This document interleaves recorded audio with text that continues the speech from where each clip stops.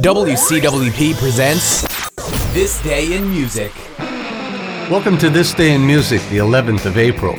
File this under Wish We Were There. In 1961, Bob Dylan played for the first time in New York City's Greenwich Village. He opened for John Lee Hooker and sang a new song, Blowin' in the Wind. This is quite a lineup.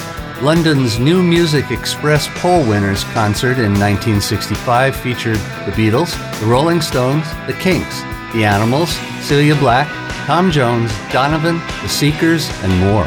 In the recording studio in 1966, Frank Sinatra recorded Strangers in the Night, and the Beatles put down Got to Get You Into My Life. In 1977, Alice Cooper played to an audience of 40,000 fans in Sydney, Australia, the largest rock concert crowd in the country's history. And that's it for This Day in Music.